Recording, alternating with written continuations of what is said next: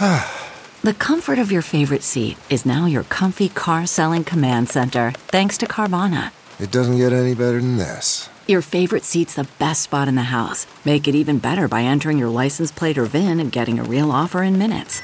There really is no place like home. And speaking of home, Carvana will pick up your car from yours after you finalize your offer. Visit Carvana.com or download the app and sell your car from your comfy place. CarMax is putting peace of mind back in car shopping by putting you in the driver's seat to find a ride that's right for you. Because at CarMax, we believe you shouldn't just settle for a car. You should love your car. That's why every car we sell is CarMax certified quality, so you can be sure with upfront pricing that's the same for every customer. So don't settle. Find love at first drive and start shopping now at CarMax.com. CarMax, the way car buying should be. Eve has been amazingly well behaved for being in town. But you yelled at me. Shh. The fact that I yell at my kids is a secret. We don't want our viewers to know. That never happens. In my house, I never yell. A Utah YouTuber who claimed to offer help to parents in raising children defended her treatment of her own children. Now she's charged with child abuse as her oldest daughter asks the public for help in gathering evidence, and neighbors say they've been concerned for a long time. Welcome to Law and Crime Sidebar Podcast. I'm Anjanette Levy. Ruby Franke and her business partner, Jody Hildebrandt, are in jail on 6 counts of child abuse.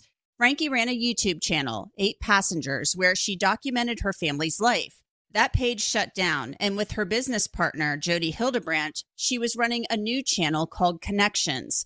Franke's oldest daughter, Sherry Franke, is in college and estranged from her mother. She posted on Instagram about being relieved by her mom's arrest, stating, "Finally," and asking people to help collect evidence about Connections. Here's a clip of a video that Ruby Franke posted on Facebook. After she entered her daughter's school, she was pretty upset after they were having the kids do a flash mob. I am so upset. I am so angry. I could scream. And I had an appointment with the principal. I said, I have a concern about the TikTok dances. And she said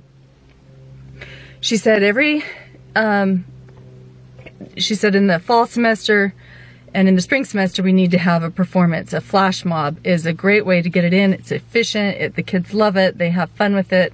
And they are able to check off their performance for their grade. I said, my problem is the choice of songs. And she says, well, all the songs were approved by me. And she says, well, what's moral for you isn't going to be moral for other parents. You know, you're complaining about this song, but I've got 30 other parents that just think it's wonderful. And I said, it's what's moral according to God. Joining me to discuss the allegations in this story is somebody who has investigated a lot of crimes. He's also a lawyer, retired FBI agent Bobby Chacon. Bobby, welcome back to Sidebar. Thanks for coming on. Great to be back. Thank you. Bobby, what are your first impressions of this case? I can't believe it. It's not totally shocking given the stuff that we cover, but we have somebody who's Mormon, who professes to be a religious person, offering parenting advice, and now police are saying she's really a child abuser. Yeah, I mean, unfortunately, the first thing that I thought of was the case that we had in the last couple of years here in California, that not far from me, with the more than a dozen children kept in that house. You remember they ranged from small children to large, some chained to the bed, things like that. That's really what came finally. Yeah, the turban and the long-term abuse, like the systematic long-term abuse that these children are being basically raised under. You know, then when I saw the reporting of this case, and thank God that some of the neighbors kept at it. They apparently called the authorities a number of times. They did welfare checks. They just kind of checked the boxes, I think. They left paperwork on the door because no one answered, and then they left. But one of the neighbors I saw said, you know, we were just hoping that this didn't end in like those kids being brought out of that house in body bags, you know, which could happen. And so, you know, I lived in Utah for a while, and those are very close-knit communities. I lived in Salt Lake, but the suburbs of Salt Lake are these small little towns that all kind of are very enclavish, and Everybody knows each other, looks out for each other, and really treats each other well. And I think when you have somebody here, in this case, was not treating their children well, it became very known to the neighbors. My first impression was, like one of those neighbors reported, I'm glad it got resolved, or hopefully resolved, before there was any deaths of some of those children. Okay, picture this. It's Friday afternoon when a thought hits you.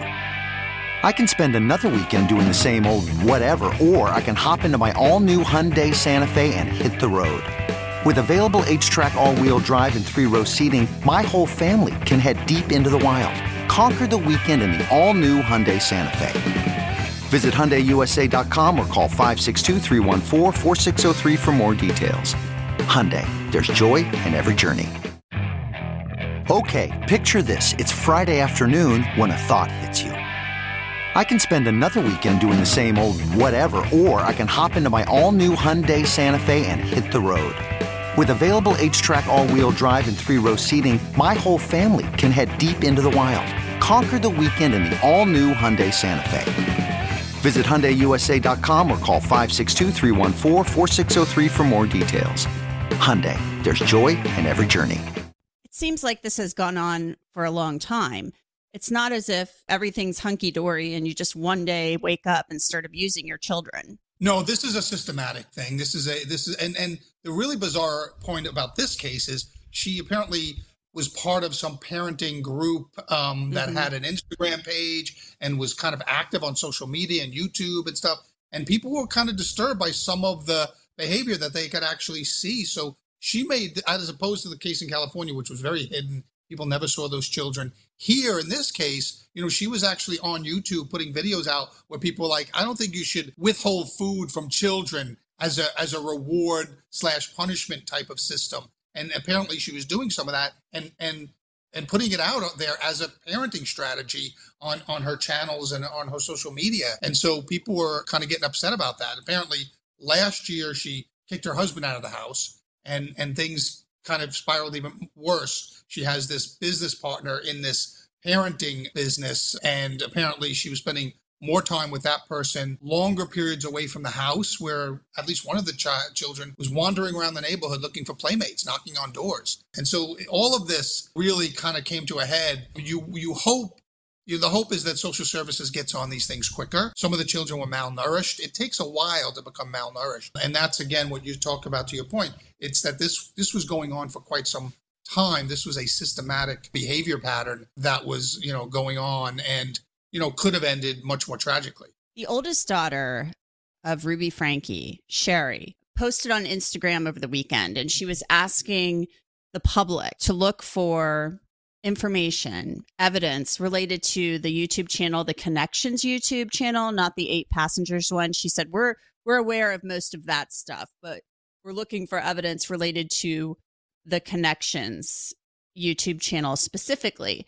And so Sherry Franke is in college now. She's away from home and probably, I'm assuming, may have contacted authorities, but she was almost breathing a sigh of relief in some of these messages that she posted on her Instagram story, basically saying, finally, something is happening. She's 20 years old. Yeah, and I know people will have the reaction of, well, why didn't she stop it sooner? She's an adult, and she's been an adult for several years. As you're getting into 16, 17, 18-year-old, you got to remember, if this is a long-term systematic behavior pattern, these children have been raised, almost brainwashed to accept this type of behavior. Children learn what they live, right? Is an old phrase. And it's like, they don't, oftentimes when people abuse children long-term like this, they don't allow the children to know what proper behavior is, what proper parenting is. And so they don't know any different. This is the way they've been raised. And so I think that people have to keep in mind that, as this young person probably left the world of that home and got into college and got away from that influence, then it starts to become more clear how bizarre and how improper that behavior was that she was raised under. And so I think that I think we should give all of those. This person is a victim, right? This 20-year-old college student is a victim. And I think we should give them all of the leeway and all of the help that they need to kind of recover from this. And thank God that she did that and now is helping some of the younger siblings. You said something really interesting there that, people do what they learn and what they're taught. I would assume, if these allegations are true, that Ruby Franke may have witnessed this behavior in her own childhood, possibly had the same treatment, even though you grow up and maybe you get out of the house and you realize, oh, that wasn't right. Maybe she knew no other way, and maybe she was duct taped to the wall, and maybe she had food withheld from her. But at some point, you're eating food and you're healthy. So, I mean, there's a weird kind of dynamic going on there. There's also a generational thing that happens too. Like, you're right. The abused often becomes an abuser. And I don't know the statistics on that, but it's not uncommon for someone that was abused to know that kind of behavior pattern and then carry it on as the abuser later in their life. But, a generation ago, 2 generations ago, social services wasn't as active. We didn't have social media to kind of give us all the information that we now have. Hopefully there are more and better avenues for, victims like this to get the help that they need. But, I know 1 or 2 generations ago, which is not that long, people tolerated this. People looked the other way. Neighbors said that's not any of our business, things like that. I mean, my grandmother was raised in a very, very abusive household and then married an abuser and was married to him for 50 years and never, called the police on him. And never. That's just not what you did back then, right? You handled it inside the family. And so as these generations have progressed and social services has kind of, look, I know social services is overwhelmed and underfunded all the time. But there's more outreach now, I think, and neighbors, I think, the more we publicize stories like this and they see these types of things in the media, the more neighbors are like, I have to say something. I have to make a phone call. I have to do something to help these children because, if I don't, we are going to see them carried out of that house in body bags. Definitely. If you see something that you think is not right, speak up, especially when it comes to children. Bobby, put your lawyer hat on now. You're a retired FBI agent, obviously, but as an attorney, how do you defend this woman if these allegations are indeed true? I'm saying this because it sounds pretty damning that you have a child who's malnourished walking around, but she is innocent until proven guilty, along with Jody Hildebrandt, her business partner. Well, absolutely. I mean, look, and I'm kind of torn by some of these things because I'm a big believer in parents' rights. I don't believe a lot of these other cases that have disturbed me recently are school systems and school districts and teachers doing things to children or advising children without parents' consent or without parent knowledge. So I'm a big believer that parents have the paramount responsibility and rights to raise their children the way they see fit. However, obviously, in cases like this, when they cross the line, when you said they're duct taped and malnourished and things like that, I mean, obviously these things cross the line. But as an attorney, it's really hard to put a defense attorney cap on me because I spent so much time on the other side. But at some point, this is parenting, right? I have the right to spank my child if I want. I have a right to do, certain things the way I see fit. I think it's going to be, it could be a defense strategy, could be to raise that kind of thing. Now, I don't believe that should be successful in this case. I'm just saying that could be a theory that, look, parenting should ultimately reside with the parents. And I think that I would try to do that and downplay some of the horrific evidence in this case, like the evidence of duct tape and like the malnourishment, which is hard to explain away and should be hard to explain away. I think will be hard to explain away in this case. But I think that one of the defense strategies will be, this is parenting. And if you don't agree with it, then you raise your kids the way you want and allow other people to raise the kids the way they want. Another thing that bothers me about this case, it sounds like people on YouTube were seeing some things, some red flags for a really long time. And they were raising questions about this channel and about Ruby Franke. Yeah, and even some of the neighbors say the same thing, that they were calling social services, they were calling the police. I think in one welfare check, they knocked on the door, got no answer, and simply left a piece of paper on the door saying, call us or call us when you're available. I mean, that's not the way. I think this is the problem, I think, with social services. And we've seen this in domestic violence cases. We've seen this in child abuse cases where either law enforcement or social services are just not aggressive enough.